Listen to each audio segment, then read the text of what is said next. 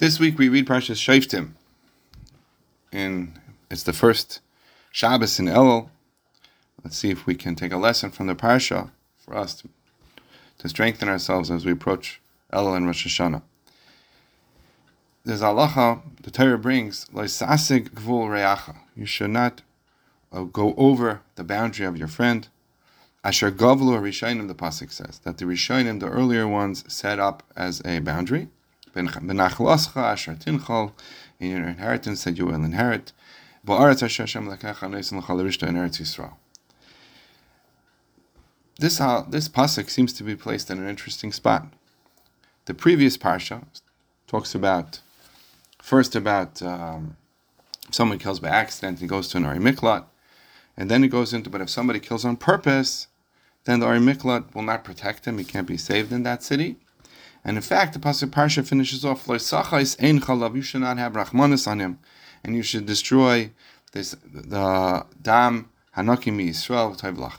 You should just kill him. And Rashi points out, why does the Torah have to tell us, Lo sachais ein chalav, you shouldn't have rachmanis on him? We know that you kill a murderer. And Rashi says, you shouldn't say that already one person was killed. Why should another person be killed? What are we going to gain? And the following parsha after Lo sasik v'lo reacha. So first we have the parsha of someone who kills b'shegig, then b'mezid, by mistake, and then on purpose, intentionally. And then we have this din of Lo sasik v'lo reacha. You shouldn't violate the boundary of your friend. And then it goes and says, Lo yakum eid echad be'ish l'chal avon l'chal chatos asher yechta. One aid, one witness is not sufficient to cause judgment. Chazal tells us he could force someone to swear, but not for judgment. And al pishnayim edem and al pishloish edem yakum davar. Be 2 or 3 edem, something should be established. Something should not with 1 aid, but rather with 2 or 3. That's how it would work. 2 or 3, it seems strange. If it's 2, what do you need 3 for? So we'll get back to that in a moment. So what's the smichas? What's the placement of this leisasik l'reacha? Perhaps we can offer an explanation. The Gemara says in Shabbos that on this pasuk leisasik l'reacha shegavlu rishonim, that the earlier ones set up the boundaries. Amar Rab Shmuel bar Nachmani Rab Yonasan. The pasuk says Eile b'nei Seir achayru yoshvei haaretz. The pasuk of Yishlach says that these talks about the b'nei Seir, the children of Seir achayri. They lived in the land. The Gemara says everybody lives in the land. Nobody lives in the sky. So what does it mean? Yoshvei haaretz. Shahayu b'kiyan b'yeshuva shel haaretz. That they were experts in the yishuv, in the dwelling, in the living of the land, because they could tell you specifically which piece of property, or even which very small piece of property is good for an olive tree, which is good for grapes, which is good for figs, and so on. So what's the significance of saying over here, Lo sasik v'lo reacha shegavlu rishonim? Now the Gemara in Shabbos is speaking some halachic concept related to Klayim, but why is that how we're referencing the Lo sasik v'lo reacha shegavlu rishonim?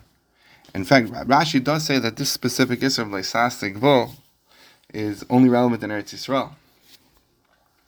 So he brings from Chazal. So we could say that the pasuk showing us how significant Eretz Yisrael is, shegavlu rishonim, it's such an important land. But in terms of the strict halacha of violating a boundary, I'm not commenting on. But perhaps we could say that Lo sasik v'lo reacha shegavlu rishonim, that the rishonim showed us how special Eretz Yisrael is, showed us how special the land is, and because it's so special, every piece of land is special. And Lo sasik v'lo reacha, don't think you need to violate and go into your friend's property. Your property is also special. Every single piece of property is special. That's what we learn from the fact that Gavlu Rishonim, they could tell you that every specific small, very, very small, every inch of Eretz Yisrael, they could tell you what it's for. And the Gemara in Baba Basra references that the way they marked out the boundaries of Eretz Yisrael, marked out the boundaries of properties, they used a shrub called chatzuva, the Gemara says. Now, why did they mark off Eretz Yisrael with a shrub that's called chatzuva? Now, the Gemara says practically it was a shrub that went straight down. It didn't go from side to side. But perhaps we could say there's another remes. In Parshas Bereshis, the pasuk tells us that HaKadosh Baruch Hu commanded the trees that they should grow Oise preliminite, that they should make fruits to its species, which it does not say on the pasuk right before. It says tachi ha'aretz desha, when the shrubs, asev, things that grow from the ground, doesn't say to them they should come out leminai. But when the next pasuk says when the aretz brought forth the asev, it also says leminai, it came out to its species, just like the commandment was to the trees. And Rashi brings some Chazal. In fact, it's a Gemara in Chulin, that the Gemara says that the shrubs made a kal v'chomer. They said if the trees which grow out distinct and one at a time, it's clearly that they're separate. Even there, Hashem said they should make leminei, they should only reproduce for their species. So certainly us, the shrubs that we all grow mixed up together on the ground, that we should reproduce only leminei, so which we should remain distinct. So we see something about asavim. Asavim recognized in themselves that even though they're in a mass and they grow out in a mishmash amongst other things, but they recognize that they have a uniqueness. They recognize that they have a role of their own to play. And they made this kal v'chomer, and they grew out leminei. So an Esav represents something that recognizes that individual things are important and significant. So we could see that's a great thing to demarcate Eretz Yisrael. We understand Eretz Yisrael is a land that each piece of property has its own significance. So we use a shrub to remind you, look, don't go over the boundary, because you're just like every shrub which seems to be mixed up together, but each one is distinct and important. So too, your property is also good. You don't need to go into someone else's property. But perhaps we can take it a step further and go into speak about ourselves as individuals. Every individual has to recognize that they themselves, everyone has a role to play. Everyone has something. Everyone is significant, and everyone has something to contribute, and everyone has something, more importantly, to accomplish. Everyone has their own role. We don't need to look on someone else's role, someone else is accomplishing. We should look at what we have to do in our own opportunities, in our own life, in our own circumstances. And if we can accept that as a remez, maybe that's perhaps the smichas of these parshias. First of all, we could say what we said, the pasuk right before says Loisachas ein chalav u'biyarta dam anakim Yisrael v'toiv lachdom. And Rashi says you would think maybe you shouldn't kill somebody who killed somebody intentionally, because what are we going to gain by killing another person? Because every person does have a role to play. And I would think over here, maybe even though this guy's a murderer and he's a bad guy, so maybe okay, but what are we going to gain by extinguishing his goal as well? And the answer to Torah says, for whatever reason, no. Someone who's a murderer must be killed, must in the right circumstances must be killed. What was the parsha following? The parsha following was one aid cannot make things happen, but on 2 or 3 aidim, yakum davar, things should be established. Now the Mishnah says in Makis, according to the Gersa of the Gra. So the Mishnah says in Makis that going on this pasuk of Pishnayim Edim or Pishloish Edim Yakum Davar, the Mishnah asked this question: if there's 2, what do I need 3? If 2 works? What's the point of 3? So Rabbi Kiva says that it teaches us that a nitval la'oisei mitzvah is ka'oisei mitzvah. Someone who connects themselves to those that do a mitzvah as if they themselves are doing the mitzvah. And unfortunately, it's true of someone who connects himself to an Avera, so someone who does something wrong, also becomes like those that are doing it wrong. Why is this smichas to leisasik v'l'riacha? If we accept the remes that we said, the leisasik v'l'riacha highlights to every person that they have personal, individual accomplishments to make. They have individual contributions, and they have a role to play in this world. That's why they're here.